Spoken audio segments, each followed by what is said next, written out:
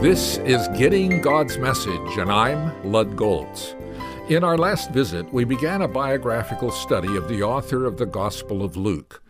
We saw, based on the record of Paul's journeys, the author of Acts was an associate of Paul in some of his journeys.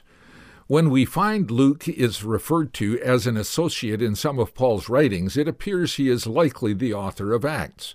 And if so, he is also the writer of the Gospel of Luke. Colossians 4:14 says, "Our dear friend Luke, the doctor, sends greetings."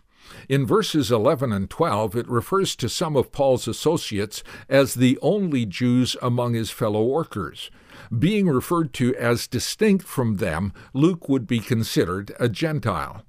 According to a biblical dictionary, when referred to in 2 Timothy 4:11, he was with Paul sometime after he disappears from view at the end of the book of Acts. Philemon 24 lists him with fellow workers.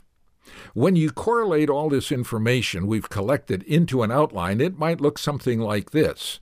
1. Luke's preparation for ministry. 2. Luke's participation in ministry. And 3. Luke's publications as a part of his ministry. Each point can be amplified further by what's found in the Bible.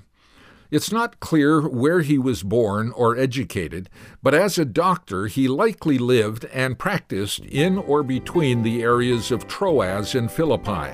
Some suggest he was the man from Macedonia who called for help. Paul's response was to him and his people in Philippi.